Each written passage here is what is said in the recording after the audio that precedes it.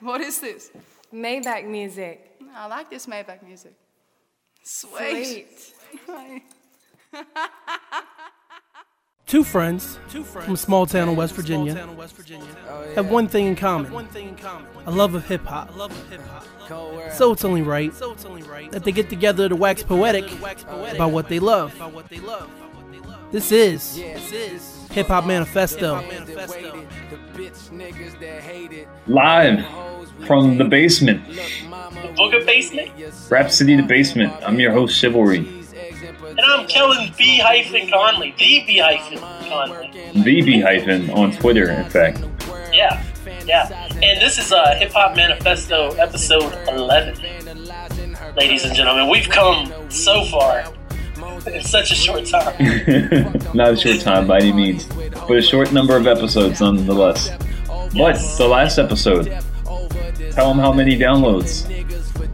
Let's see, Hip Hop Manifesto episode 10, the 2010 HHM Awards show has 2,067 downloads at this time. We are quietly blowing up on the internet. We're doing big things. It sounded like a humble brag, but then it turned into an actual brag. I ain't humble. I'm for real about this. I live this podcast and shit every single day. I just dropped the podcast this morning, and now I'm doing another podcast. I live this shit. So today, we're going to give the rebuttal to the hottest MCs in the game list. Yeah, it's always a source of controversy, because there's always people that say that this brain trust, or basically it's just a bunch of MTV experts, or actually just people that are hip-hop related for the broadcasting agenda of MTV. I don't really know what I was going with that. But anyway. I think what you're trying to say is a lot of people think that the people on the panel, on the round table, are not qualified to make the decisions about this hottest MCs in the game list. And each year, there's always someone on there. It shouldn't be someone who got left off. And then you always think, oh, it's a label saying this, a label saying that. And that's why the list is the way it is. But when the list finally came out, when the number one person was revealed, I hit Matthew up on Twitter, and I was like, hey, Mr. Madison, Wisconsin, you need to get with me on Skype so we can talk about this hottest MCs list while it's still relevant. And thankfully it's still relevant, because they just announced number one, was it 3 days ago? Yeah, I felt like it came out over the weekend, really. So for those that don't know, this is like if you were the Wikipedia, like what they use for criteria to decide who's going to be on this. And not that they actually have like an intelligent formula by any extent. We're talking about MTV, but their quote unquote brain trust judges rappers on the grounds of their artistic execution, lyrical ability and flow, commercial success as in charting hits, radio spins, album sales, cultural impact as in business acumen, ushering in other big artists, digital metrics, Facebook, page likes, Twitter followers, new songs on mixtapes, things like that, buzz, and other intangibles. In order to be eligible to be included on this list, an artist must have actively released music that year. So that is their criteria. But if you watch the little web clips, you will understand that all that really doesn't get thrown out the window. It's just basically who they like and who they think had a hot year. I agree. Now, before we get into that, I don't want to just jump into things without letting people know exactly what happened to them. Because I still wonder sometimes, Matthew. What happened? Tell everybody you moved, fool. I am now in Madison, Wisconsin, so if I sound very funny, it's because of the Madison thing, not the fact that we're doing this over Skype. No, I got married since our last episode. And we got married! I got married and tried to stay true to the Chivalry name. So, Mrs. Chivalry moved us out here for her medical residency. And Mrs. Chivalry. It's kind of, she's the one and only. Aww. No, I just think she's the one and only, probably calling herself that. Let's find out right now. And if not, you need to make her the account, whether she uses it or not. And you can refer to her as Mrs. Chivalry on Twitter all the time. So now your friendly Hip Hop Manifesto staff members and cast, I, Matthew Chivalry Spencer, in here in Madison, Wisconsin, and Kellen B-Conley is now in Morgantown, West Virginia. So still holding it down in the mountains. really, we're spreading the empire from the East Coast now to the Midwest for the very short time I plan on being here, because it's very strange. That's what's happened in the past whatever X amount of days since the last podcast. So to then jump into things, why don't we tell them about who is on said list? Okay, well, I will read the top 5, the bottom 5, and you read the top 5. Here we go. Number 10, Wale from DC. Number 9, Wiz Khalifa from Pittsburgh. Number 8, Big Sean from Detroit. Number 7, Meek Mill from Philadelphia. And number 6, Jay-Z from Brooklyn. Number 5, Lil Wayne. Number 4, Nicki Minaj. Number 3, Kanye West. Number 2, Drake. And number 1, Rick Ross. I can tell you where most of them are from, but I don't know exactly. Let's see. Wayne's from New Orleans. Nicki is from Queens. Kanye is from Chicago. Drake's from Toronto. And Ross is from Miami. Yes. Oh, okay. So that's the list. That's Final Jeopardy sometime. I got that. And so MTV kind of breaks it down. They give like one a week or something until they're down to the last 2. Is that right? They did each day they revealed one of the bottom 5, and then over the weekend when the actual show was on MTV2, they revealed the last 5. So this is very similar to the list that BET puts out occasionally. Like they made a lot of controversy about 2 years ago when they did the greatest MCs list of all time. And that one Button got mad at Method Man and all them, and he got punched in the face. Yeah, and a lot of people criticized Button because he didn't instantly recognize the old school rapper Cowboy on the list, and people gave him a bunch of grief over that. But you know what? I love old school, but if I saw a name Cowboy on a list like that too, I would presume that some hipster rapper is using the name now and repurposed it somehow. Oh, man. So it's not that list, it's MTV's list, which is quite different, but just as pop. MTV no longer has any authority in making this list.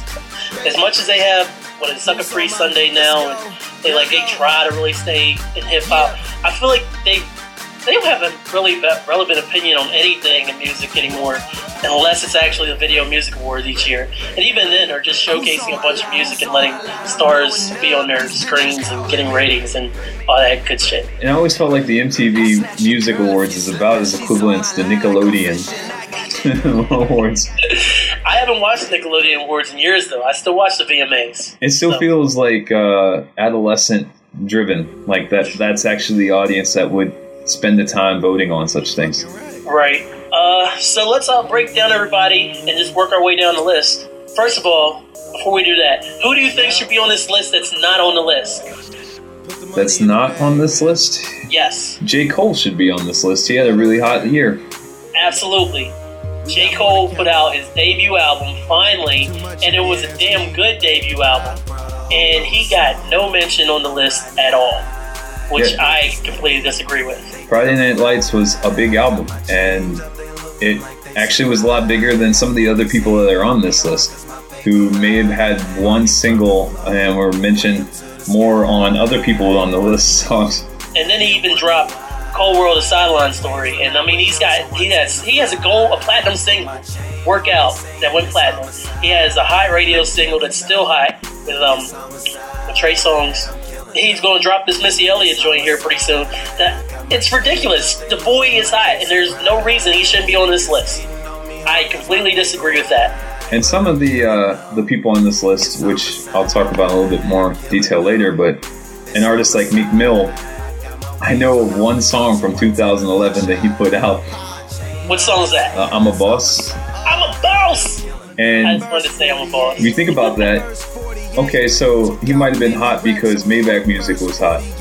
But Nas put out Nasty not that long ago. And as soon as that came out, everyone was like, best song of the year.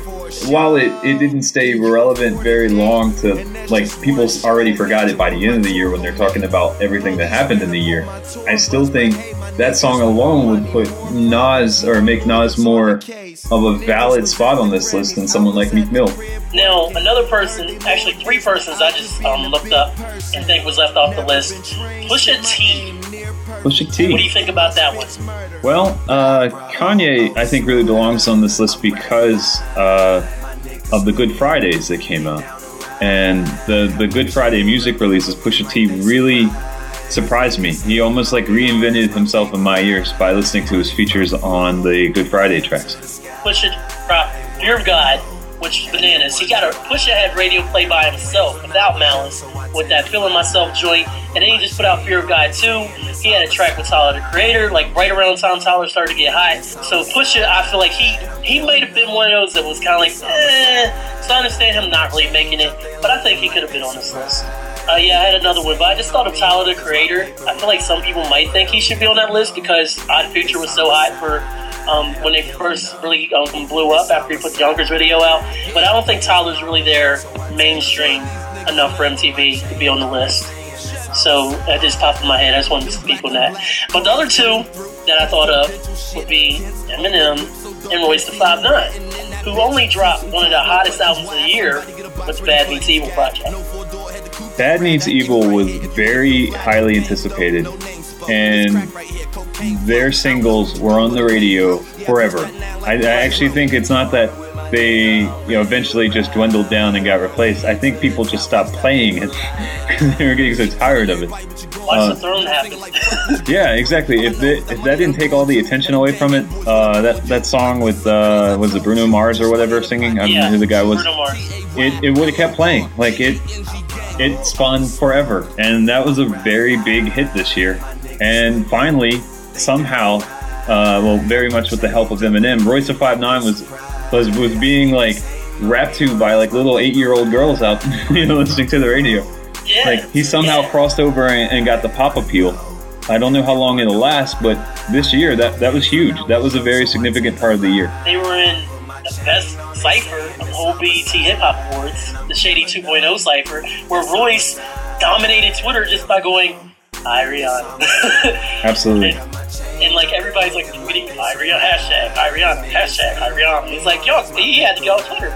It was so ridiculous. They got on Twitter for a few days because of it. It completely overshadowed anything that Slaughterhouse did altogether this entire year, even bigger than them signing with Shady. So pretty much, because the only one that's really been consistent, I mean, Buttons dropped here and there, but the only person that's been consistent all year is Crook. Like, I've barely heard anything from Joel, and Joel dropped an album. And I didn't even listen to it. That's how much Joel has kind of fallen off from me. I was a big Joel guy last year. Anybody else that comes to mind for you that you think might have should have been included? Maybe something that you personally like listened to a lot that came out this year that you thought was really dope? Well, you just put me on to D1 the other day, which really, really impressed me. I really liked that.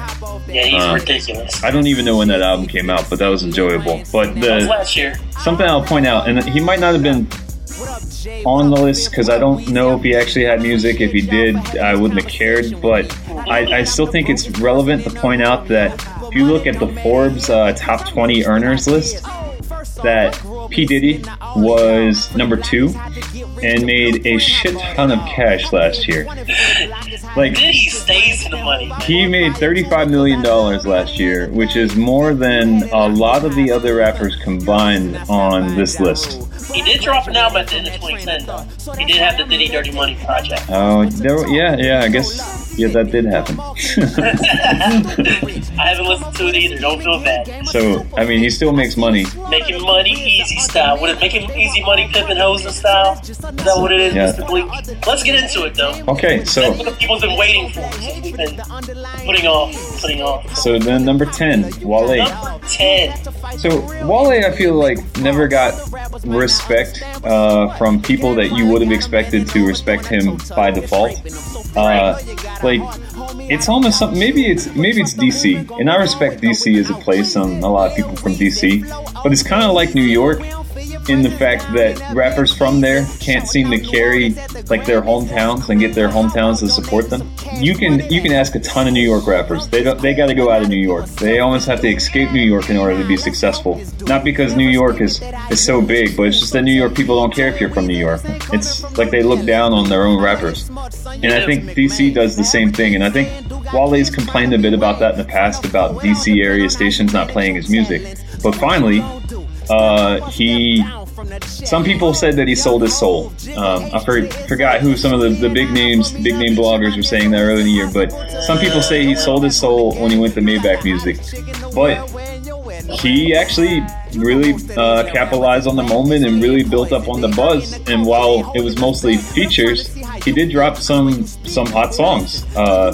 Lotus Flower Bomb, whatever, and the it was a really hot song, but I don't remember the title of it. And then what was it? The Black Mercedes song, or I don't even remember what it was. 600 Bens. 600 Bens, yeah, that's it. So you haven't gotten to listen to Ambition, then, which is the album he just put out. Actually, I have listened to Ambition, and okay. and it wasn't bad. Like you always knew by listening to Wale the direction that he was going to go in long term. Anyone that acts surprised by how he's rapping now didn't ever really listen to any of his albums, because Attention Deficit, you could tell that this was the next step. It was the logical next step. Such a mainstream album. It was, and he just further went that. Like, yeah, he signed with Rick Ross's label, and Rick Ross's big appeal is he's trying to just be a hard rapper, and that's his selling point. But if you listen to this Brain Trust for MTV, one of the big reasons that they say with Rick Ross, and we'll talk about that more later, but is that he quote-unquote built an empire. And he built the empire with rappers like Meek Mill and Wale. And while I wouldn't call that an empire, he built a label and signed a few either slept-on or lesser-known rappers to be on the label with him. But I think it really finally gave Wale some legitimacy to some of the people that really liked Rick Ross for his lyrics and like his persona that he's able to sell. And somehow that made Wale legitimate in their eyes. But that being still, I wouldn't say that Wale was one of the hottest rappers this year. Okay. Let's see. I believe we talked about Wale in earlier episodes. Check those out if you haven't already. Found my whole catalog. I was a huge Wale fan, and I made you into a huge Wale fan, especially of his earlier mixtapes. And then Attention Deficit dropped, and like we said, he really tried to go for mainstream look. And he had the Gaga feature, but mainstream wasn't feeling it. Attention Deficit is a good album, but like he was promoted wrong. He was undersold. His album was undershipped. I mean, it was right in that weird year between really going digital with it and getting out of physical. So unless you were a Jay-Z or Wayne, they weren't going to ship thousands of units out because they didn't expect you to do those units. And he kind of got shit on by Interscope and by Mark Ronson and everything. Ross comes along, signs on Maybach Music. And the one thing I don't think he has done, I don't think he's changed too much. His beats have changed, but I still think at the core he's still fundamentally the same MC. And like I've watched a lot of his interviews and his vlogs because, like I said, I've always been a big Wale fan since I found out about him. And I think this may be the one place they got it right on this list, because I feel like he was hot enough to be relevant because he did have Lotus Flower Bomb. He was on the Self-Made compilation with Ross and Mills. He was what else? He was everywhere for a minute. I mean, he dropped a mixtape. He dropped the 11 Theory. He had Barry Sanders joint. He had videos coming out of time. True. He really embodies a hot MC at this time. Like, he would probably be almost like a criteria for yes, he deserves to be on this list. MTV got it right, at least in my opinion. So I'm not mad at it either way. Yeah, I don't think I'm mad at him being on the list. It's almost, to me, like it's almost hard to pick 10 really hot rappers in hip-hop for 2011, because it's almost like there wasn't really 10 super hot rappers. There were a few rappers that did way big numbers for everybody. Dylon. Well, I mean, you look at like how much buzz and how much money like Watch the Throne generated. And that was like enough albums for like all of hip hop for like 1 year. Like the buzz was just so incredible that it almost shortens the list to 5 almost on its own. So what do you say? Stay or go, Wale? I'd say stay. Okay. I'm going to say he can stay on the list. He's my buddy from DC.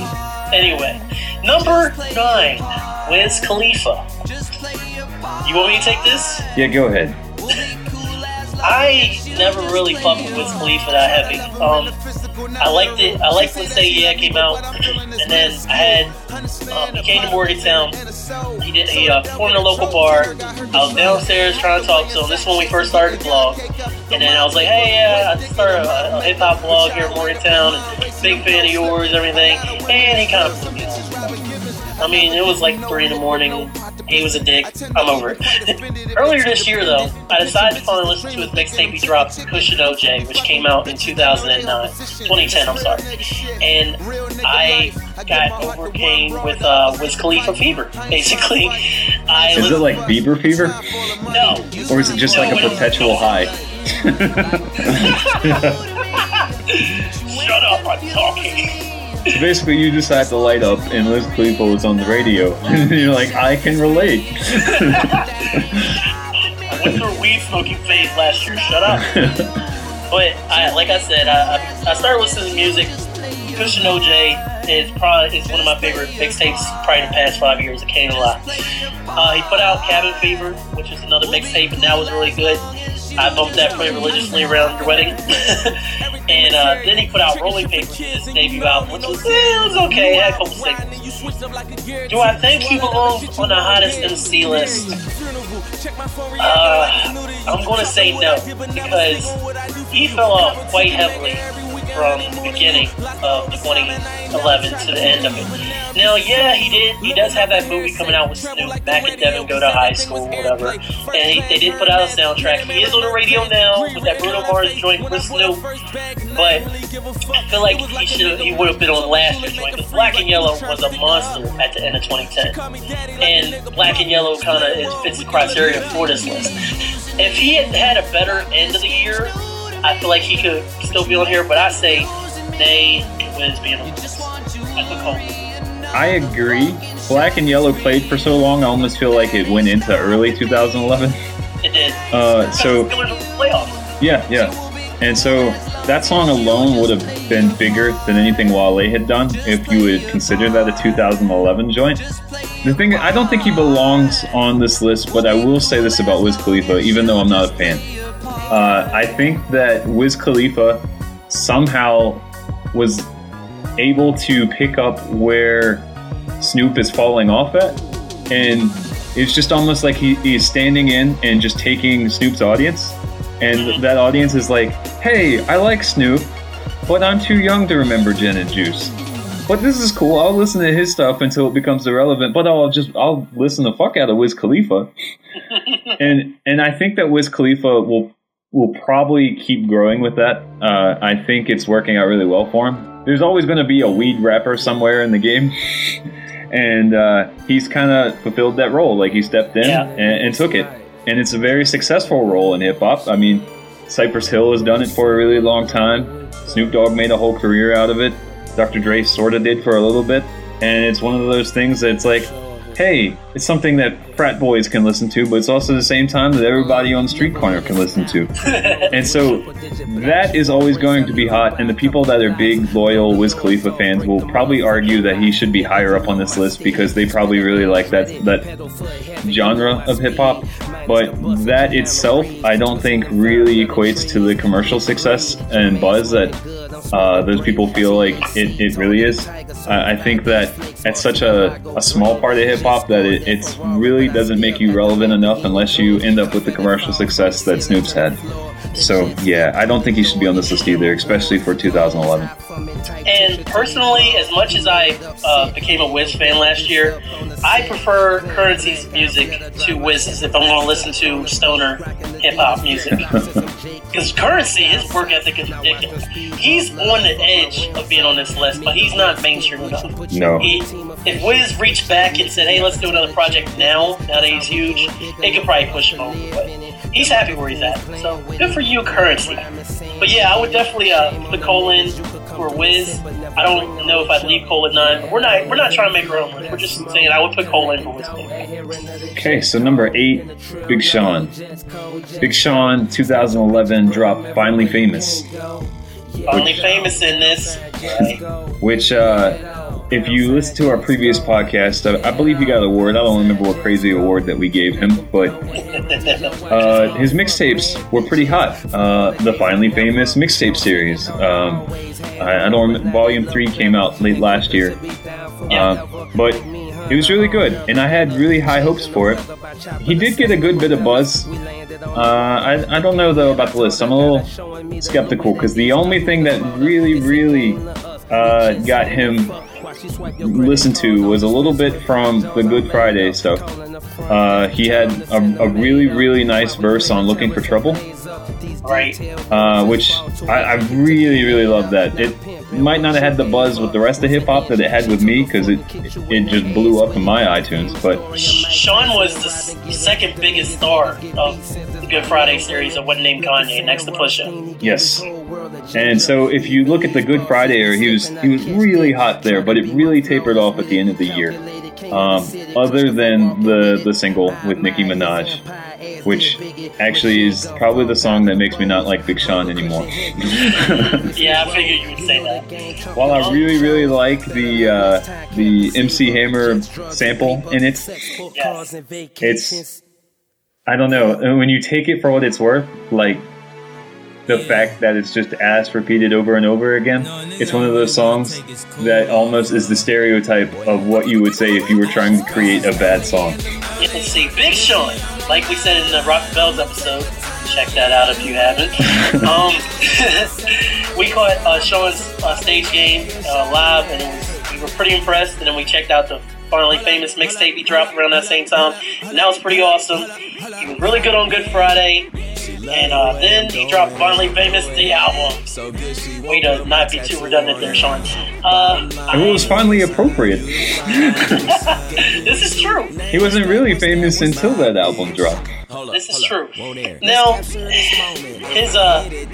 he didn't really make a big mark on My Beautiful Dark Twisted Fantasy. He didn't really have a big feature on there. He was on like the Beyonce joint that was like an added bonus track. So his album came out, and he had some joints. I mean, Do It was good. Ass. I like ass. I can't help it. I do like ass. Or rather, dance. Ass.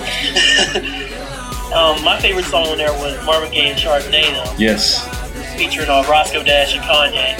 And then there's another song on there called Celebrity, which he put me on to. That's on the deluxe edition.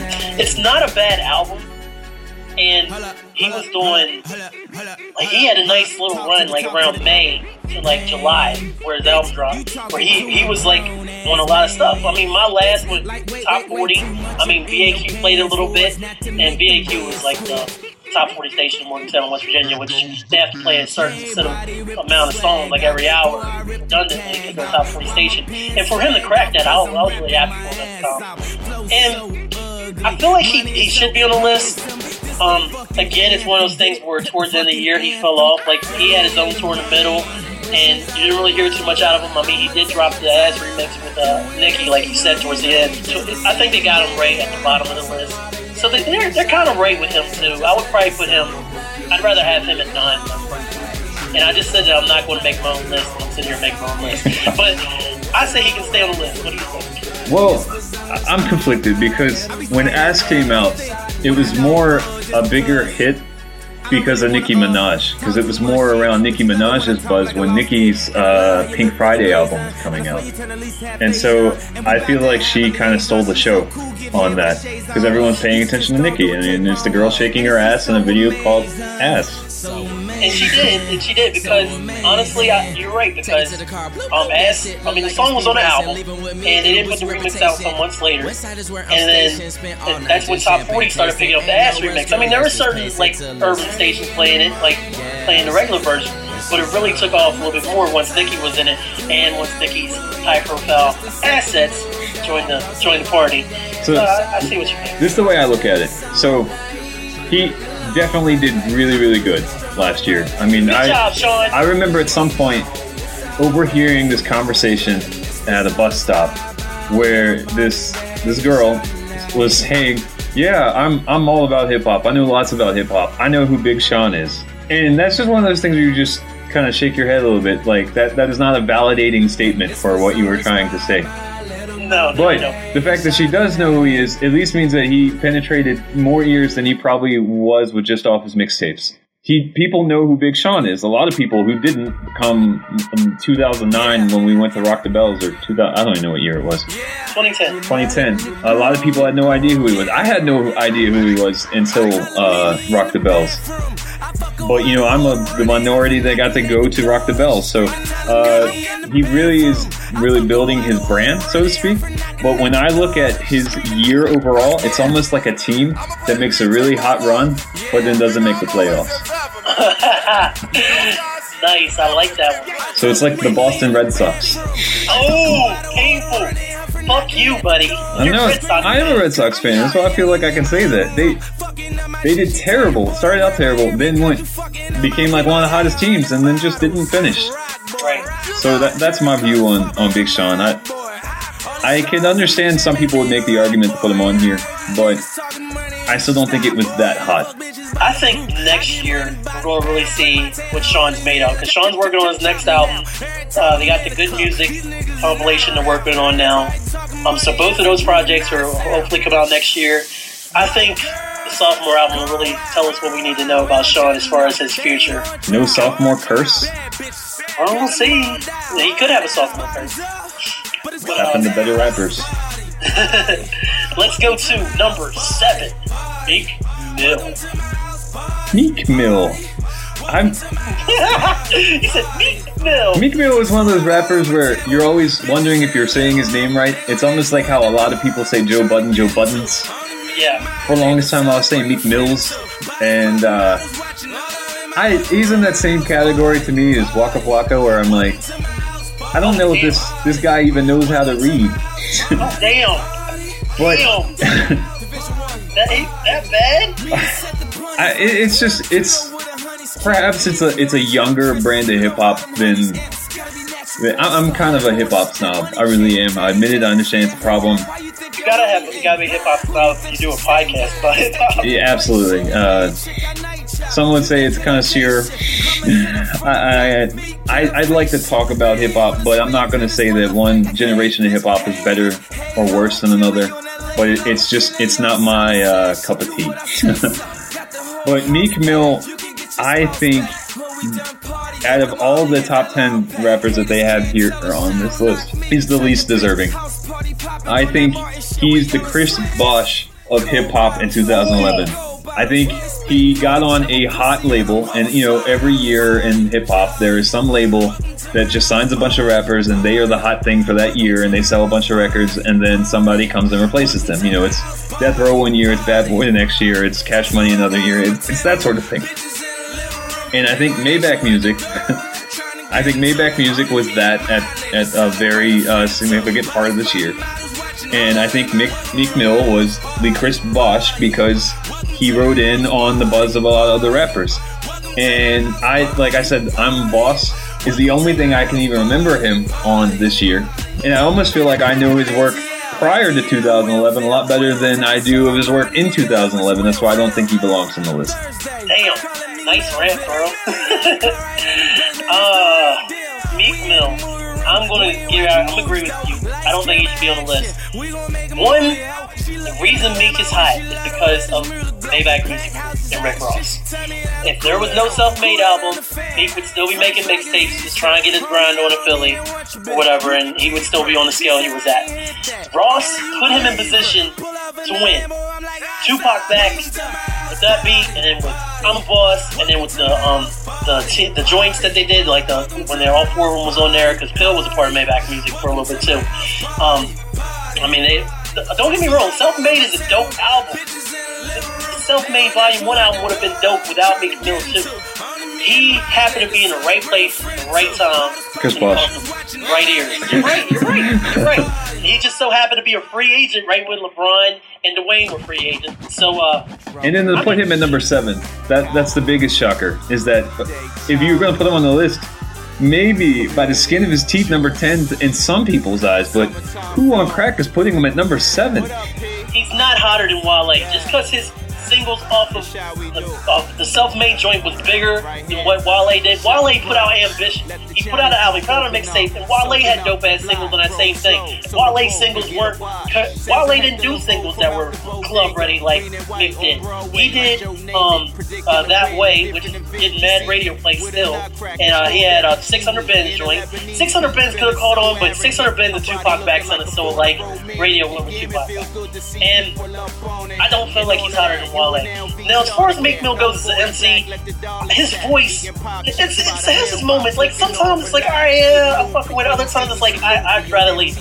Like, seriously, I put him below everybody in State Property and probably about 4 other dudes that are from Philly that rap.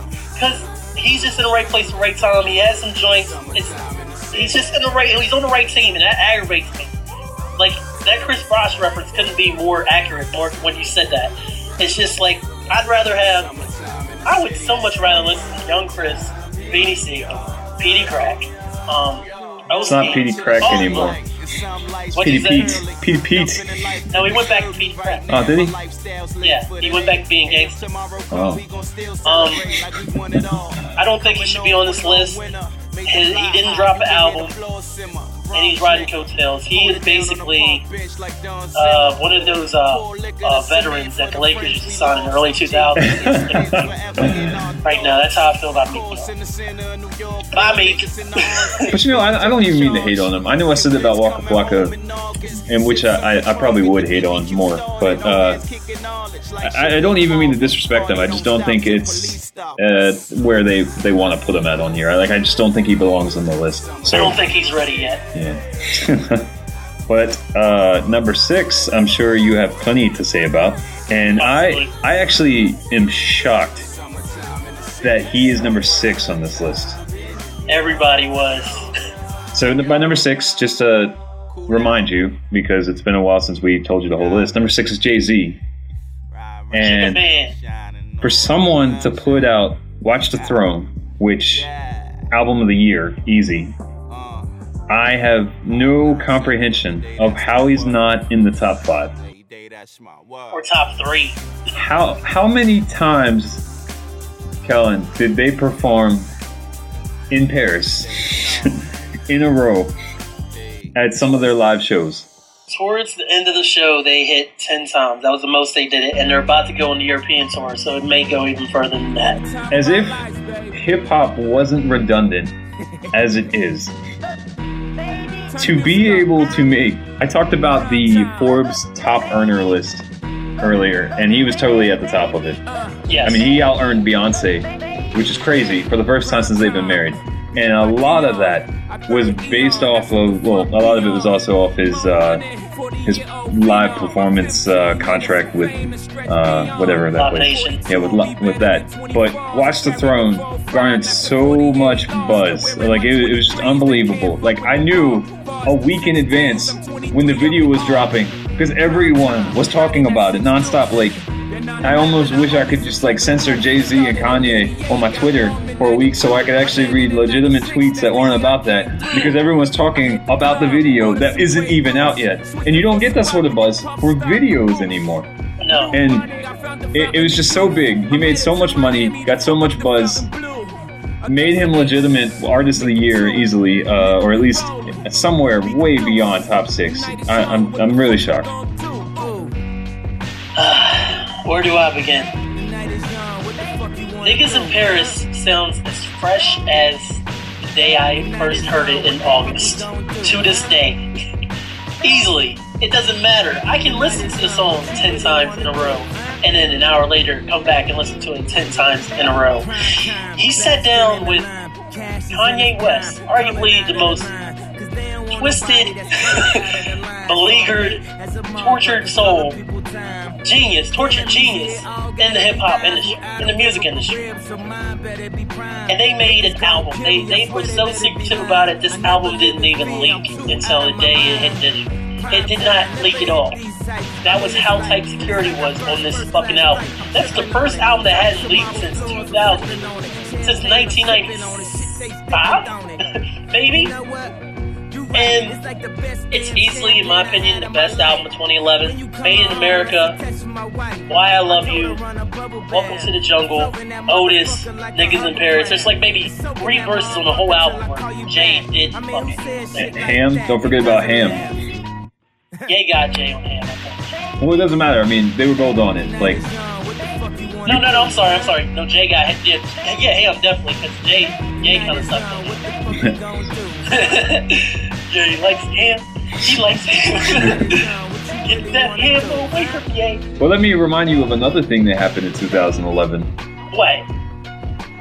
So, I don't know why it got so much attention, but 2011, early 2011, everyone was talking about, is Jay-Z a part of the Illuminati?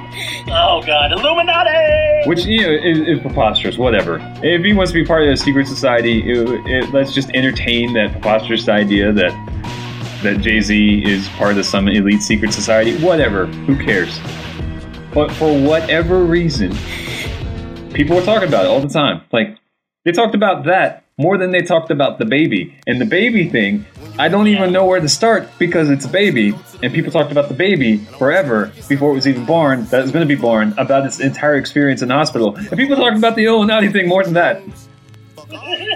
How? I don't understand. It's like, that was one of the biggest subjects this year, aside from like Rihanna and Chris Brown, in the hip-hop gossip realm. I don't know anything that got talked about more than that this year. That alone, I mean, rappers want people talking about them. I mean, there's PR episodes that happen, Janet Jackson can flash her nipple or whatever, and people are suddenly talking about Janet Jackson again after wondering what she put out for like 5 years. People do this on purpose to have people talking about them. One of the things that this MTV list is supposed to be about is about, people talking about Facebook likes, about people talking about it on Twitter. And in the hip-hop world, everyone's talking about Jay-Z at almost every point this year at some point. You can't say that about most of the people on this list. You can't even say that about Kanye, which is a surprise because Kanye is always trying to be in everything. Kanye fell off of Twitter after his album was out. No one talked about him for a good 3 or 4 months. I'm still mad that I was duped by Kanye. I'm like, oh man, Kanye's on Twitter. He's saying whatever he feels like. It's awesome.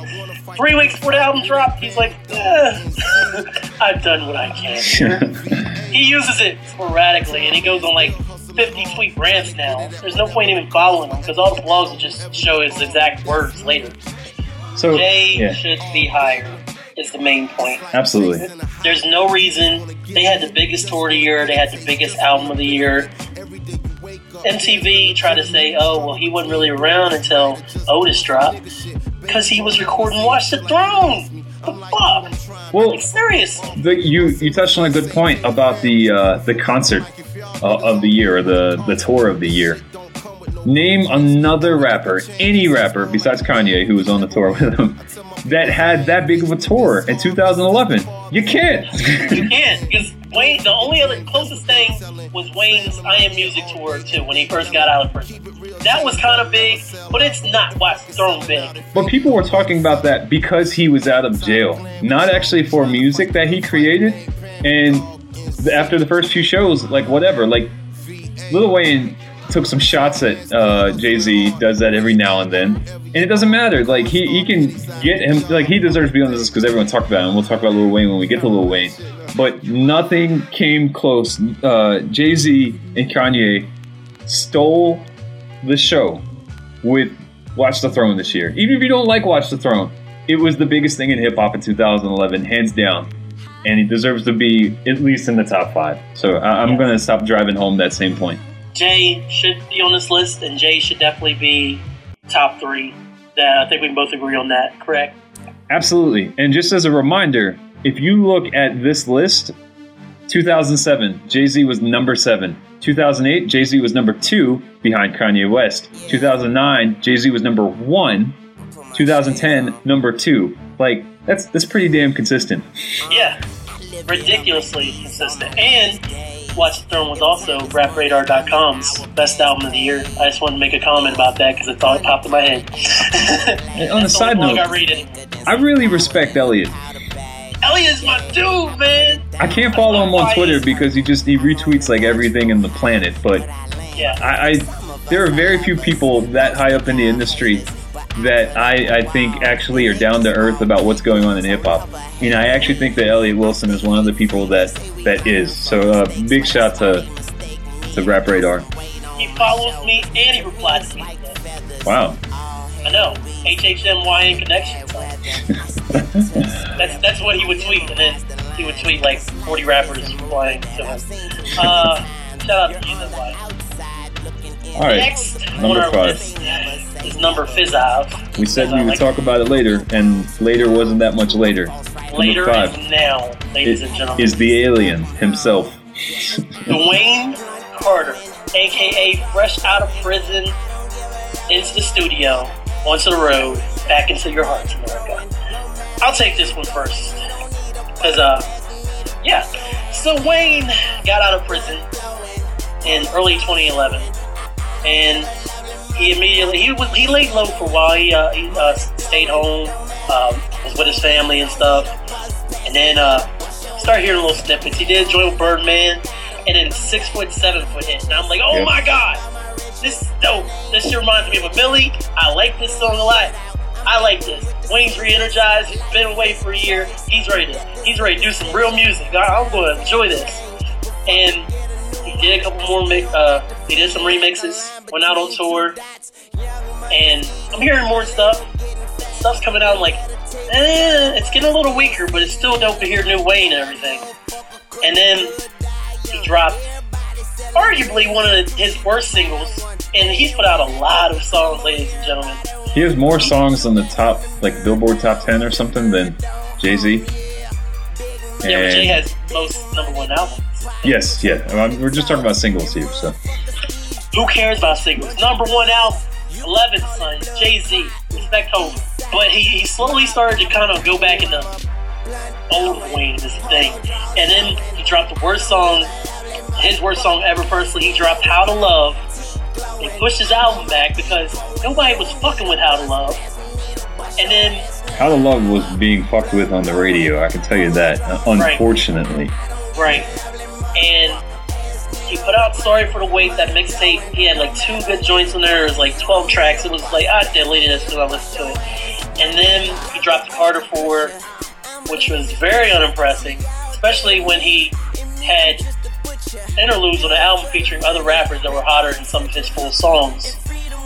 And then he kind of came back up a little bit because his features on Take Care on Drake's album I thought were really good. And then that was in the year. It was over. Wayne, it's about right, I think. I think 5 suits him. I don't think he should be before Jay, but we've already said that. I think 5 or 4 is best suited for Wayne. Absolutely. The problem with Wayne records all kinds of music. He has such a huge fan base that he doesn't have to try anymore, so he doesn't. When he does, it's a rare moment. You kind of have to enjoy the fact that someone who is really good at rapping is on his shit. But most of the time, Wayne's off his shit. And I don't even think he's on Syrup anymore. It's just he's the biggest rapper in hip-hop. Jay and Wayne had the best album. He is the biggest rapper in hip-hop, and it doesn't matter what he does. He can record himself taking the shit for 4 minutes. The kids are still going to buy it, and the single will go platinum on iTunes. Sounds like Pootie Tang. Pootie Tang! You know, I got this love-hate relationship with Lil Wayne. For all the Carter mixtapes that came out, I just didn't listen to him. I actively avoided them. And he represents a lot of things in hip-hop I don't like. But then there are certain times that verses that he'll spit or little lines and bars he'll drop will get stuck in my head. I think the last one I can remember was his verse on Look At Me Now with Chris Brown and Busta Rhymes. That was a dope song. And I remember you actually are the one who you put me onto that song off his album, It's Good, before I even listened to it. Yeah, because you said you were going to do a freestyle to whatever beat if you reached, I don't know, some goal. And then I told you that, and you're like, what? You're telling me to spit over a Lil Wayne song that I haven't even heard of yet? Yeah. And I was really giving him a chance because I was like, wow, okay. This guy can do whatever he wants. And I kind of respected that. But at the same time, all it takes is seeing Lil Wayne come out in like super skinny leopard print pants one time. Female jeggings. And you don't even want to say that out loud. Like, I've already put this out to the world that I'd like some Lil Wayne songs this year, and I feel like I need to shower after that. But I kind of give him a chance every now and then. He really surprises me. But I'm definitely not a Lil Wayne fan, but it doesn't matter. He is one of the biggest rappers in hip-hop easily. I totally agree with you on that. But the area that I give him all the respect is for all of the work with Cash Money and the rappers that Cash Money has brought to the rest of the world. So you look at Drake and Nicki Minaj, both also on this list. It was kind of like Rick Ross having his two people on there. Right.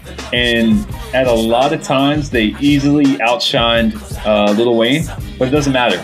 Like, at times of the year, like Nicki Minaj, everyone's talking about her and no one was really caring about Lil Wayne, or everyone's talking about Drake, but not talking about Lil Wayne. But if you put all three of them in a room, I think they're all going to be looking up to Lil Wayne like he's the boss, but he's the more senior, like, veteran rapper, and they both respect him. And he knows how to do business. Like, he understands how hip hop works, and he's being very successful with it. Drake is so on Wayne's dick right now. Like, Take Care is full of him talking about how great Wayne is and how much he inspired him, and him using lines or using full songs to make it into ballads. But we'll talk about that in a minute.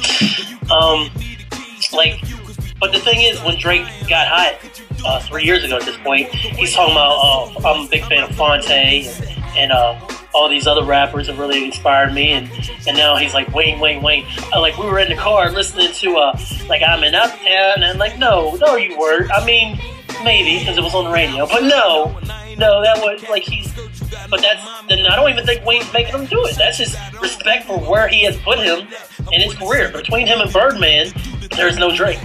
Pretty much, Drake is still doing what Drake's doing. Drake may have blown up by now if he had stayed on the path he was before he hooked up with Wayne, but he has a lot of things waiting for him. So I see your point about the business side. Yeah. So he definitely deserves to be on this list. He was big. He was very big this year, and second to both Kanye and Jay-Z, in my opinion. He had a very, very big year. Like, people were talking about Lil Wayne on and off the entire year, and he had his hands in a little bit of everything. Yes, he did. He was on once again, Wayne is on everybody's shit. He was on Motivation, Kelly Rowland's big single, like the biggest single of her career. He did the Hustle Hard remix, and most people like his remix better than like Ace Hood's original version, but it's Ace Hood. He was on Look At Me Now. He was on one of the biggest summer anthems. I'm on one. So yeah, he is everywhere. You're absolutely right. But you want to move on to number 4? We both say he's good to stay on the list. So. Yeah. So number 4 was Nicki Minaj, and I did just say that she kind of outshined, but I think Lil Wayne belongs higher than Nicki Minaj. Nicki Minaj this year put out Pink Friday, and she did a very successful online campaign to build up the buzz for Pink Friday. But Pink Friday was bubblegum. Yes. You listen to it and you're like, wow, after all the features that she was on every other song, like, she outshined rappers with way more skill than her on songs like Monster. Monster, yes. Like, she was on a couple R&B like songs like Deuces or Bottoms Up, songs like that. Like, and what was the joint? My Chick Bad with Luda. Yeah, she was just killing rappers like that, as I just said, were better than her on featured verses, and it just looked like the sky was the limit for her. And then somewhere she got kind of weird. She was always a little bit weird, but Pink Friday came out. Yeah, for real. And so, I don't know, maybe she's got people in her circle telling her what she needs to do to make her a star. And while it did make her a star, you could really see as soon as Pink Friday came out that it's more than pop. Like, it's pop music trying to be more pop. And it's it can't be categorized any other way. It is the polar opposite of every single feature versus she had prior to that.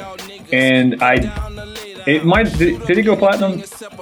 It probably went platinum. I think it did. I think it did a little bit. But either way, I still think that a lot of people didn't look at that as being a very successful album. So I think she deserves to be on this list because of all the work that she did for the featured verses. It really carried over from last year. And like Ass, very, very good this year. It's very successful. A lot of people were talking about her. But for the album that she put out this year, I think it was garbage. I think it was absolute garbage. But she got a lot of plays even off of that. Like Super Bass came out. Super Bass was on the radio. Super Bass, dude. I did Angel as a middle school teacher. You know that, of course, from telling the listeners. And I did their dance like last Friday. And you know what song got the biggest response of the night from the girls? Super Bass. I played that, and all these girls like, ah! And these are like country, semi-country city girls in West Virginia going nuts for Super Bass. I would have thought it'd been like maybe an LMFAO song that's like more recent, or even a Bieber song. No, it was Super Bass. Went nuts. Lost their shit. But when you think about hip-hop and the hip-hop demographic, which isn't really like the little kids, it wasn't as successful there as it was for some of the other audiences. But either way, she didn't make big waves in hip-hop with that album or anything. No one's going to be putting like that album will be forgotten over time. I really had high hopes for her because what I said about Wiz Khalifa kind of becoming the modern day Snoop Dogg. Everyone knows that for a while Nicki Minaj was becoming the modern day Lil' Kim, and much to the chagrin of Lil' Kim, she just was not that hot this year to put her that high up on the list. I think Sean had a better year than her, honestly.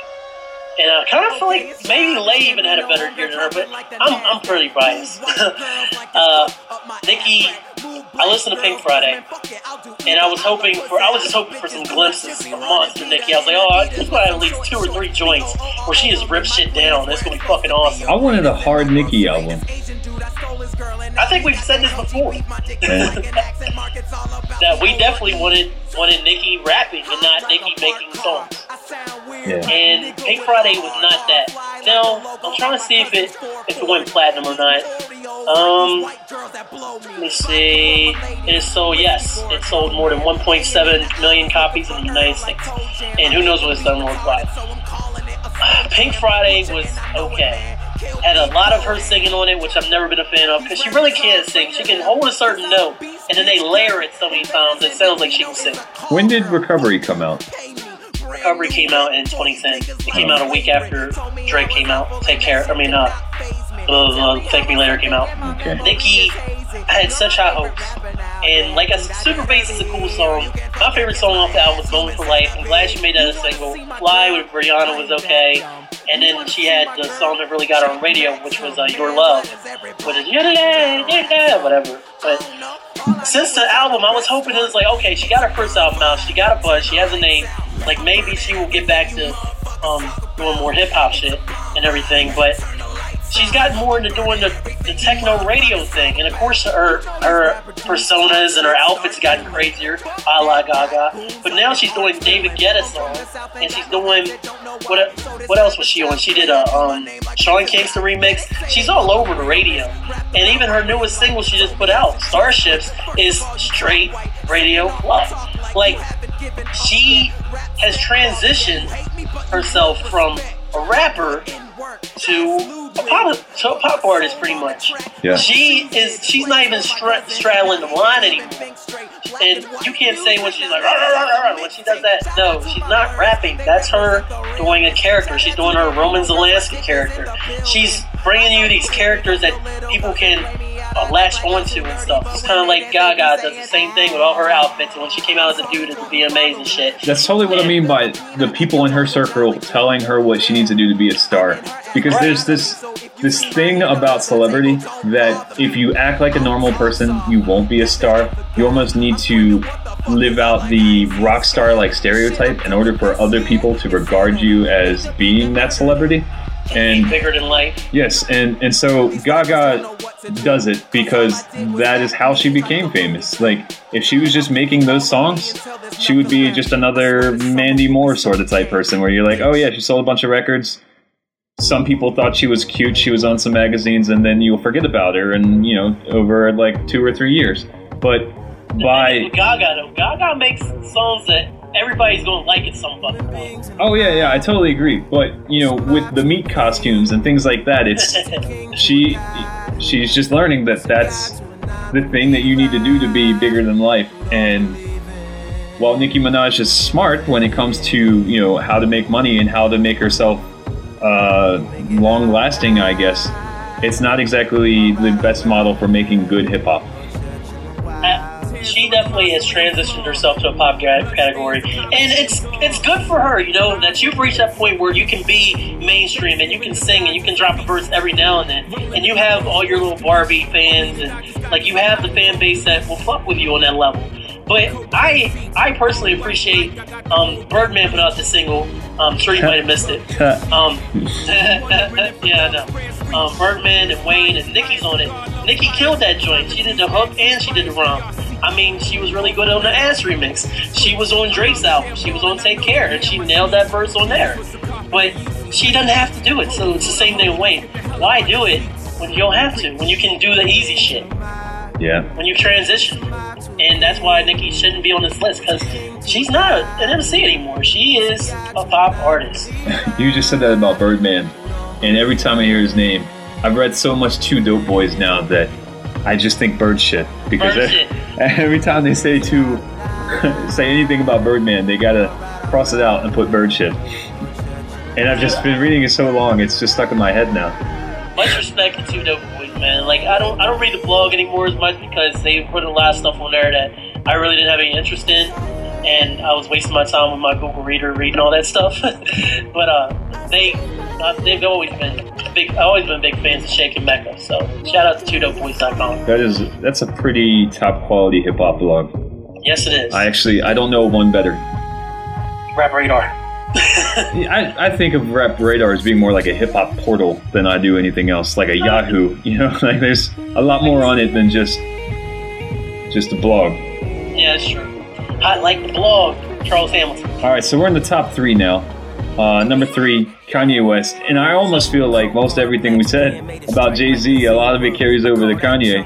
Yeah, you said Nicki goes off the list too, right? Oh, absolutely, yeah. No. Well, she had a big year. I think I said earlier that she belongs on the list, maybe, but definitely not that high up. She was hot for a while.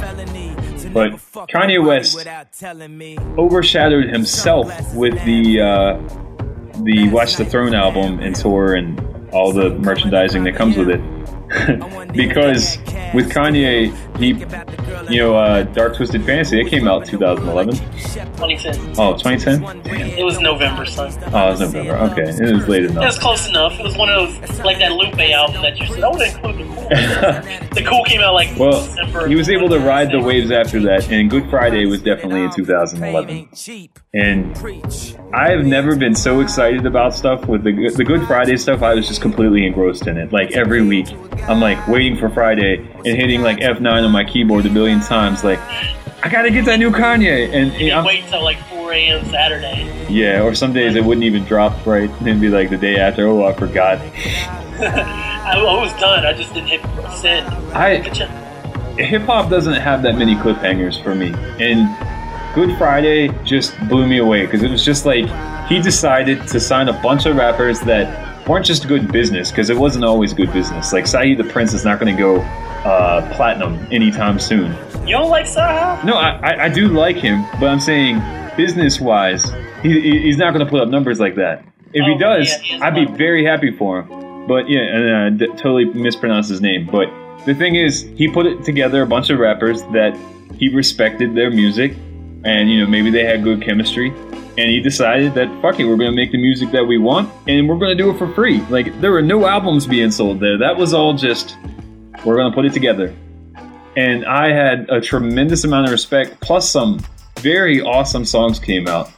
And I just had a lot of respect for Kanye at that point. And that was before the Watch the Throne stuff came out. Right. And so,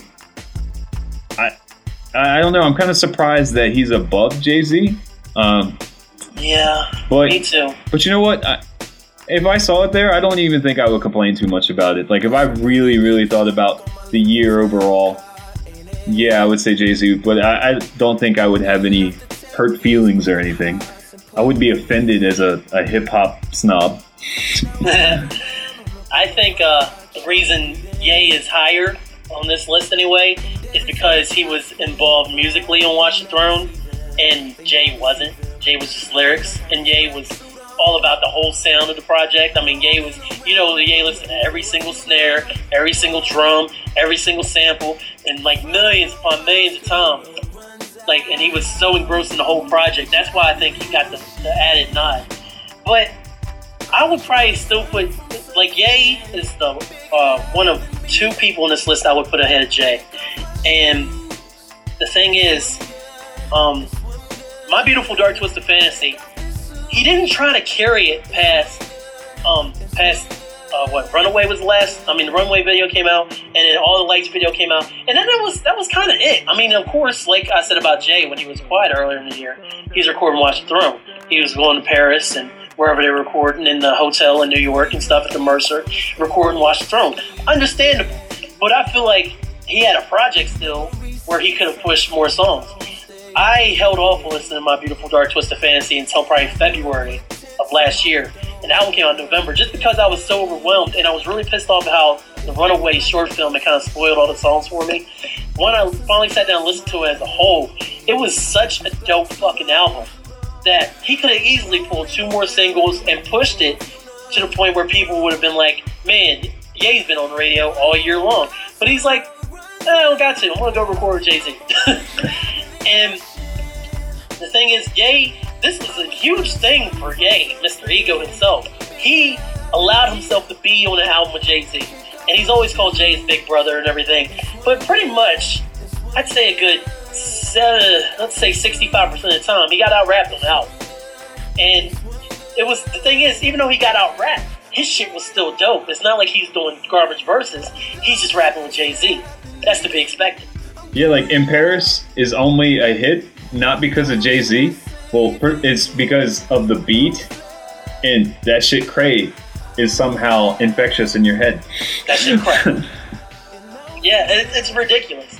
It's like it was such a meeting of the minds, because you always hear about these. Oh, we're going to do this super album, but like you can even go back to Best of Both Worlds, where R. Kelly and Jay tried to do it, and it was more like R. Kelly did a song or track notes in the beat.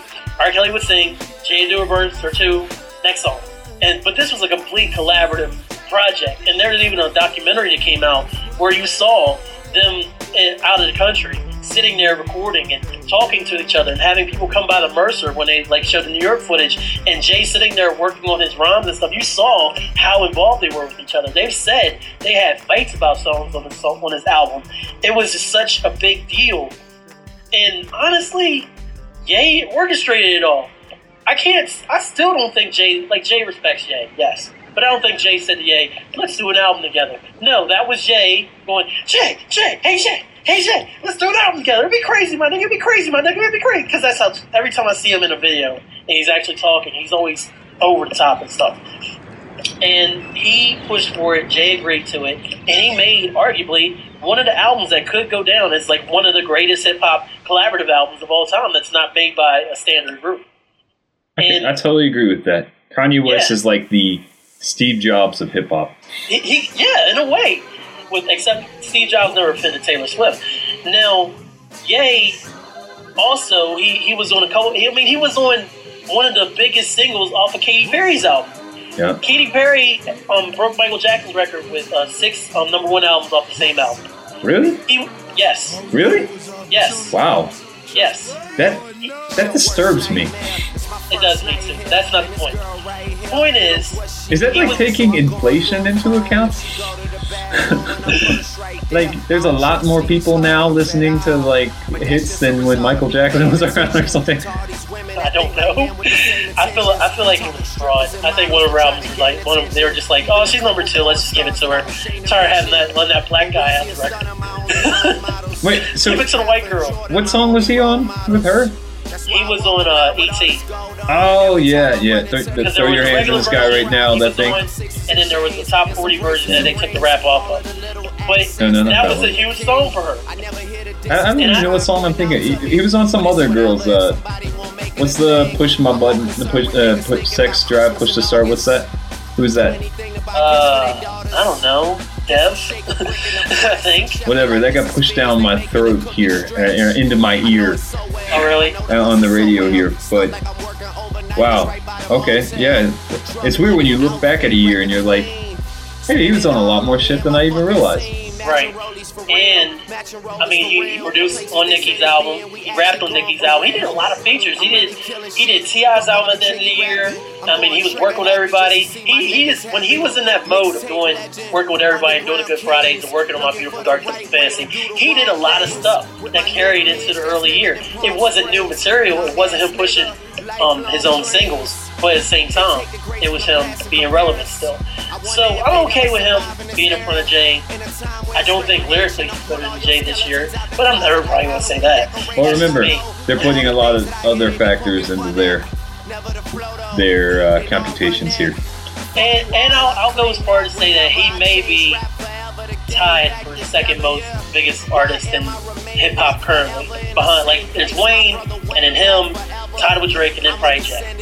Honestly, if you're taking it into the youth, even though the youth will be like, what about Gucci Mane? Fuck Gucci Mane, little kid. I don't care about Gucci Mane. I just want to say that. But I'm okay with Ye's spot on this list, and he is one of 2 that can stay on the list above Jay.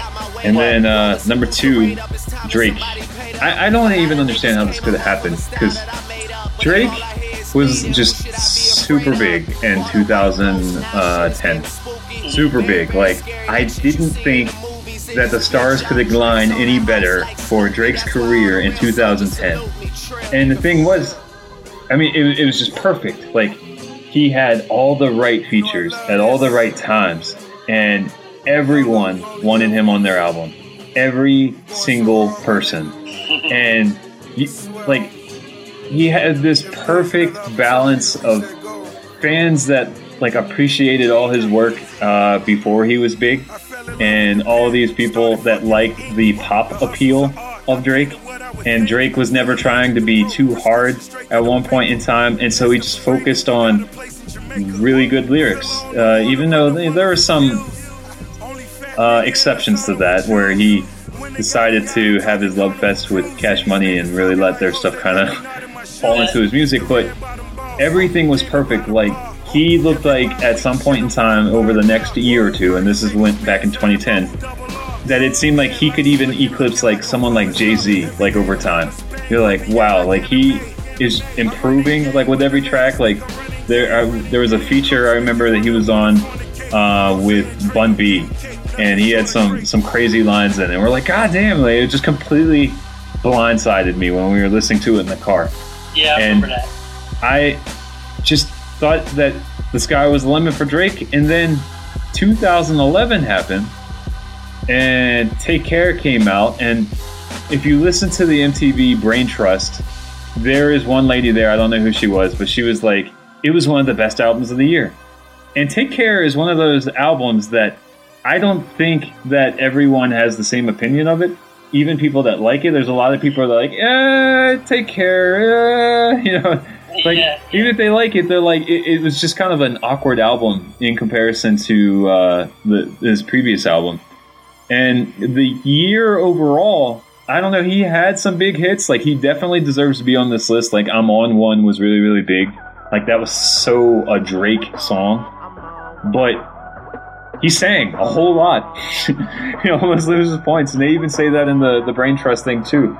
But Drake, at some point, fell off a little bit, and it really kind of surprised me. I don't think that Drake has that same name appeal or that he had beforehand. Like, now it's almost like he somehow polarized that fan base that he had, that perfect fan base between the underground fans and the pop fans and all of those. Yeah. He somehow polarized them, maybe because he got so successful so quick that, I don't know, it changed his music, it changed his fan base. And I don't really understand what happened to Drake in 2011. I'm going to disagree with you, sir. That's okay. That's okay. I personally think Drake should be number 1 on this list. What? I'm going to tell you why. Drake, I feel like he mastered his sound is the reason why he lost the fan base he had before. Because before he was like, I give you a little bit of this, give you a little bit of that, a little bit of this, and everybody's like, oh, there's something for everyone here. This year he really found his comfort zone. He's like, I like it right here, and if you don't fuck with it, I don't give a fuck. I got enough fans who will fuck with it just because of who I am and where I've come from and everything, like to get in the game and everything. Oh, and the fact that I'm YMCMB also helps. He found his sound, and he was real quiet, but then I'm On One came out, and it's like, okay, I mean the hook game's obviously still there. And the verse was cool. It was decent. And then he dropped She Will? No, that was Wayne. We're not talking about that. She Will, though. That was a big hook for him. Yeah. That was on Wayne's album. That was probably one of the better songs off of the Carter Four. Then he started dropping free songs. He dropped Dreams Money Can Buy. He dropped Trust Issues. Then he dropped Marvin's Room. Marvin's Room would probably be the song where people started saying, what the fuck is this? Because Marvin's Room was such a, I'm drunk and I'm texting you and you're answering, but I can't come over because you have a boyfriend and I miss you. And personally, I can relate to it. You probably can't relate to it like that. Am I right? Am I wrong? I didn't like it, but I didn't really think about it like that. Thanks for psychoanalyzing me, Kellen. Man, maybe I can't relate to hip hop. Maybe I can't relate to the podcast. What have you done? No, I agree with that. Actually, the whole thing I said was the opposite of what you said, but I can understand your reasoning for that. I think maybe I have a little bit of a bias with Drake because I'm one of the fans that was like, hey, there's something here for everyone, just like you said. Right. And then when he changed, I was one of the people that fell off. Exactly. So yeah, okay. Yeah. I can do that. I can understand that. You can dig it? I can dig it. And then, of course, fast forward a couple months, and then Take Care comes out. The scary thing about Take Care, when you listen to it as a whole, it sounds like one big song all the way through. Yeah. It's so cohesive. Him and 40 sat in that studio and literally worked to make this one big piece of music. And that's the scary thing. You don't hear that anymore. Like, people don't make pieces of music, they make songs. And Drake didn't do 60 songs and pick his best 15 and put it on the album. With Take Care, with Thank Me Later, he came out in such a short period of time. He blew up and he started working on it, and then he's meeting all these new producers, he's getting these beats, he's meeting all these famous people who want to work with him, and he's like, okay, I gotta take this. All right, let's put it out. I got it. This time it's like, I'm gonna go to Toronto, sit on my ass, and we're gonna make songs that whatever we're feeling, and then we're gonna put it all together. And that's exactly what they did. Take Care is such a monster of an album that I can't even listen to it all in one sitting anymore. I almost had to take the first part and then probably around Cameras or so, or I don't have track list in front of me. I had to stop and then come back later and listen to the rest of the album, just because it's such an overwhelming piece of music and not just an album. And I feel like the fact that he was able to do that, he's ever since he discovered he could carry a tune well and he can kind of make and do that, he's going to do that, and he's incorporated it more. But the verses that he does lay down are ridiculous. That joint he has on the Just Blaze beat, Lord Knows, he murdered that all the way through, and then he's like, hey Ross, you want to do 16 on the end of this where I just spit like a hot 52? And Ross is like, sure. Like, oh, I got you. He did that one joint, what is it? Look What You've Done. That is one of the realest songs ever. Where it's like, there's no beat. It's just piano keys, and he's rapping about his mother and his uncle and shit. And like he sounds like it's like 5 in the morning, and he's like been drinking and smoking all night. He's like, all right, turn on the microphone, and it just sounds real. Everything on the album sounds so real, and I think that scares people because there's not a song on there where you can be like, okay, this is hot.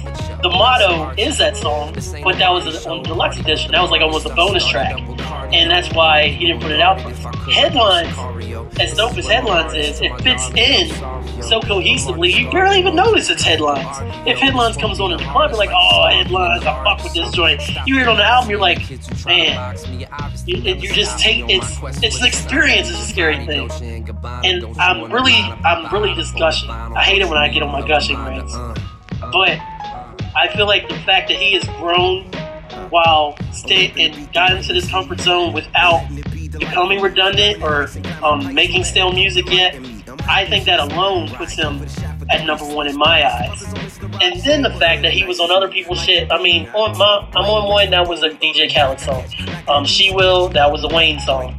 And then that Stay Scheming remix, that came out earlier this year. And I know that came into the count. When he went back and commented or whatever on Ross's mixtape Rich Forever, you know how many people are still quoting, bitch, you wasn't with me shooting in the gym just because he said that Kobe line? Yeah. Like, it's ridiculous.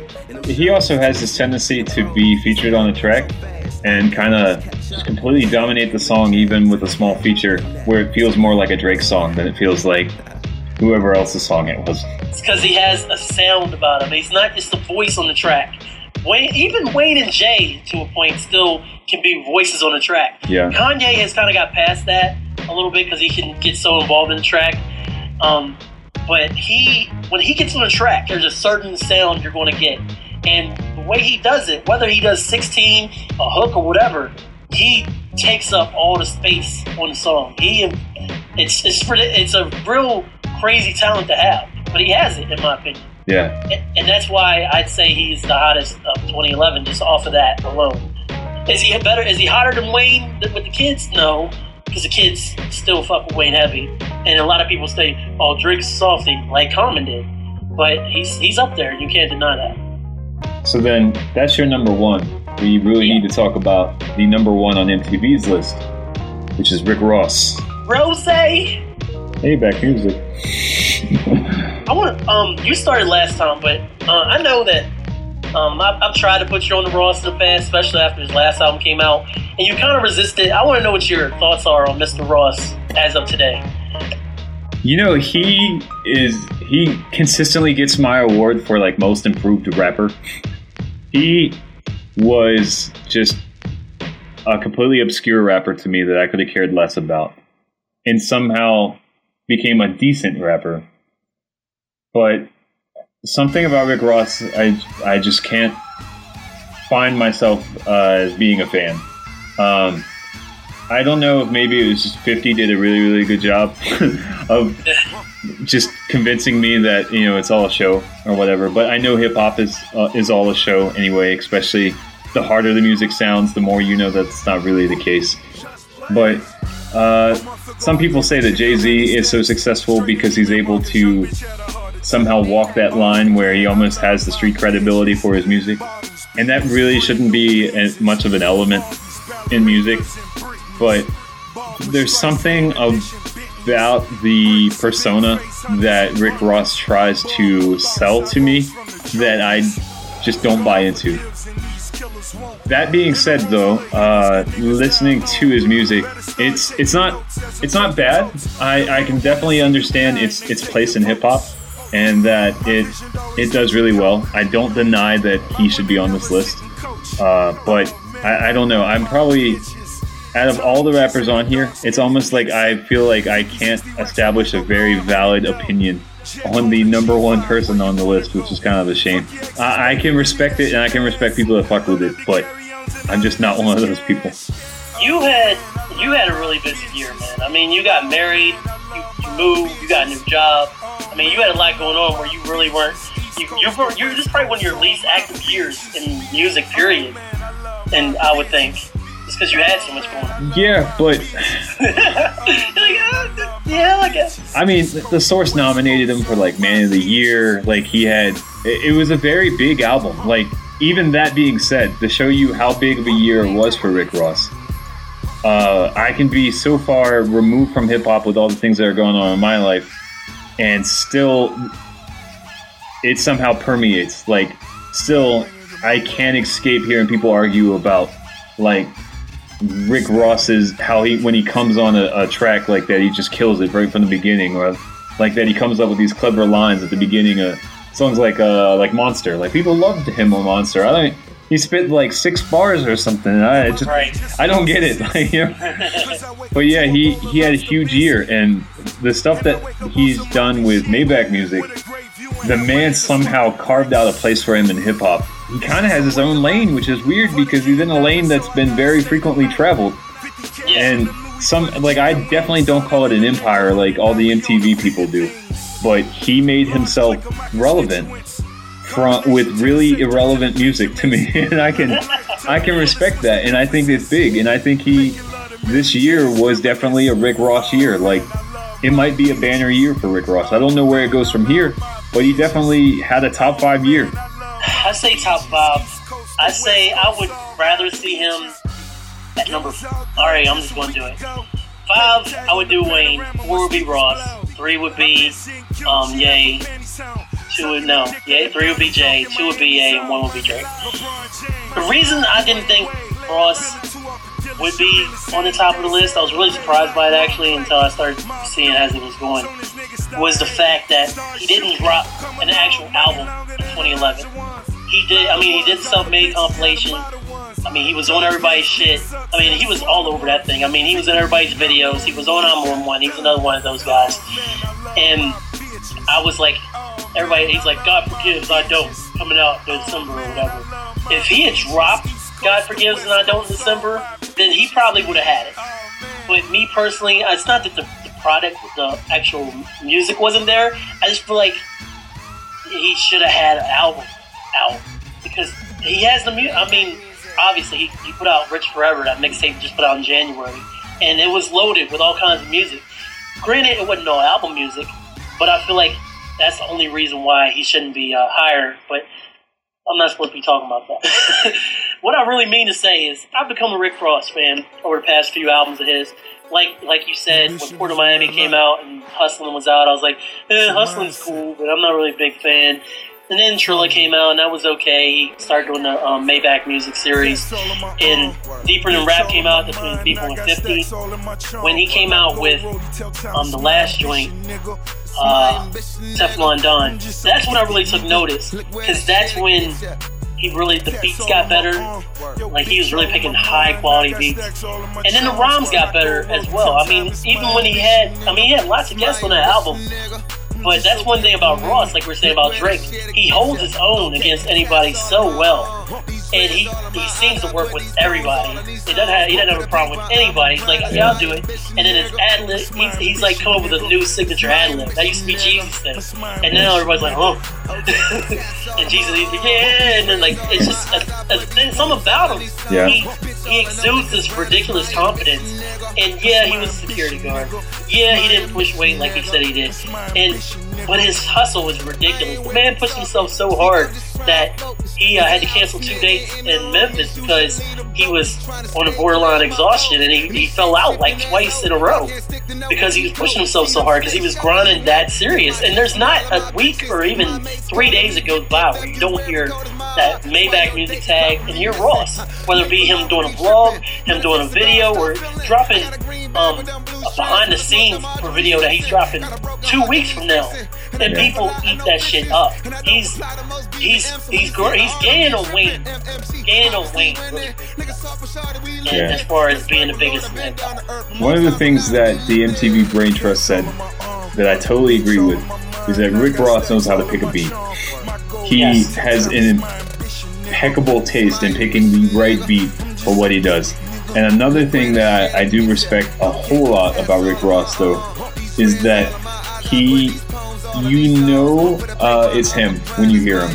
Some rappers even big name rappers, sometimes even like they've changed music so much sometimes that even the people emulating them, they kind of blend in with them a little bit. And even like rappers like say Jay-Z would think, yeah, I'll know a Jay-Z song when I hear it. But then you hear, like, you go back to say 2008 and you listen to a Bathgate song and you're like, am I listening to old Jay-Z? I don't know. Bathgate. But when you listen, that's our second Bathgate reference on the show. But when you listen to like Rick Ross, you're like, wow, I bet I know 10 underground rappers that sound like this guy. But I know when I hear Rick Ross on the track, like there's something about him where you know it's Rick Ross. Like he has created that character, kind of like what we said about Nicki Minaj, but it's almost a much more believable character in some ways, just because it's not as annoying maybe as Nicki. I don't know, but yeah, he has that. He created himself this character, and I don't know. There's some exuberance. Maybe it's the confidence, like you were saying. But it's like what they used to say about Big. Actually, is lots of people gave all this respect to Biggie because they said that there's just something about Biggie, like that intangible thing you can't put your finger on about him, where people just like really like him. It's just like a personality thing, you know? And I think somehow he does that on his tracks. Even if I don't like him, I still feel like he's a likable guy somehow, and I don't know anything about the guy. I want to hang out with Rick Ross. And one of the craziest things, he has the hottest drop in hip-hop over all the DJs in the world. You start hearing that, you're like, oh shit, son, it's a Maybach Music song. And like, you got little kids quoting that shit because it's so hot. And it's just some foreign girl going, Maybach Music. That's all it is, man. But we reached into the list here. Oh, yeah, we have. And I was thinking back to this year and all the other stuff that's happened. A lot of rappers maybe would never make this list for MTV, but there's been a lot of other good stuff that happened. But I was just thinking the Skills wrap up, and Maybach Music made that even. They did. It did. Shout out to Skills, man. That's an example of a man living the dream every single fucking day and being awesome at it. Yeah, so that wraps up the controversy. And really, I thought it would be more contentious than what it was, but really, it's shifting things around and maybe dropping two people from it. Like a hottest rappers in the game list, even if you don't agree with half the stuff that we just said, it's never going to include a underground rapper on the list, almost by definition. If you're calculating based on buzz and all that stuff, it won't include like some underground or independent artist, because they're just not going to have all the machinery behind them, so to speak, to generate all the buzz and album sales and features and all that stuff. It'll just never happen. So that has to be mentioned. That this is always going to be a pop list, but pop list within limits. A lot of people were mad that Kendrick Lamar wasn't even on the list. I'm like, Kendrick is dope. I fuck with Kendrick. Kendrick's definitely nowhere in any of these categories because he has videos. He dropped Section 80, which is a lot of people say is their favorite album of 2011. But he's not there yet. If he gets there, good for him. I mean, he was on Take Care, and that's a huge look. But the average fan does not know Kendrick. I know a lot of girls know Kendrick, but he's just not there yet. And he may never be there for MTV, but he's still a dope MC. That doesn't take anything away from him. Wow. So I was just thinking of this year's 2011 freshman top 15 rappers. Why did you say wow like that? Because there's something more coming up to that. So I searched thinking, I was like, I knew Meek Mill was on that list. And we had mentioned Sahai the Prince on there. But then I was just trying to remember who was on it. When I Google it, Huey Mack comes up as the very top result when I go to search for it. What'd you search for? The Freshman 15, and that's why it came up. But because he named his album that. I was just like, wow, good for you. So. Oh, you mean the Freshman 10? Or are you looking for the Double XL list? Yeah, but I was thinking it was 15, and so it came up first. I think they did 11 for 11 last year. So, looking at the list, none of these rappers would have ever made the top 10 MTV's hottest rappers in the game list. Not even close. Some of these rappers had big years, but none of them are on that level. Diggy Simmons, Kendrick Lamar, Lil B, YG, Mac Miller, Fred the Godson, Yellow Wolf, Little Twist, Sci-Hi, Big Crit did get a lot of buzz for this year, and Meek Mill. None of those people, even if you agree with that list being who should be, on that list, they don't belong on this list. No. The only people on who may have come close, the only person who really came close, and he's not quite there yet, even though he had #1 independent album. He went #1 on Billboard, even though he has an independent album, was Mac Miller. But he's not there yet. He has a huge fan base, as I found out at Fall Fest. Big Crit has a huge following, but I think Crit, Yellow Wolf, and Mac Miller, you might see them on this list in years to come, but nobody else on this list, I don't see them ever really hitting that peak, especially not Little B. So, yep, that wraps up the controversy or lack thereof for the MTV Hottest Rappers in the Game list. This was a lot of fun. It was a lot of fun. It's good to be back. And thank you very much for listening, and thank you for the 2,000 plus downloads of our last podcast. Yeah, now I got to do all the stuff you need to know if you want to get a hold of us. If you want to email the show, it's hhmpodcast@gmail.com. You can hit us up on the Twitter at twitter.com/hhmpodcast. Hit us up on Facebook at facebook.com/hiphopmanifesto. You can hit us up personally on Twitter, twitter.com/chivalry, twitter.com/b-hyphen for now. It could go back, I don't know. And then you can also email me at b-hyphen@gmail.com. And don't forget the websites, hhm.b-hyphen.com and hhmpodcast.blogspot.com. And that's where you can get the feed for iTunes, or you can search it on iTunes, because we are on iTunes, because we are funky like that. And that is now out of the way. So, until next time, I am Kellen B-Hyphen Johnson. And I am Matthew Chivalry Spencer. And this has been Hip Hop Manifesto. Y'all take care. Thanks for listening. Catch you next time. What is this? Maybach music. I like this Maybach music. Sweet.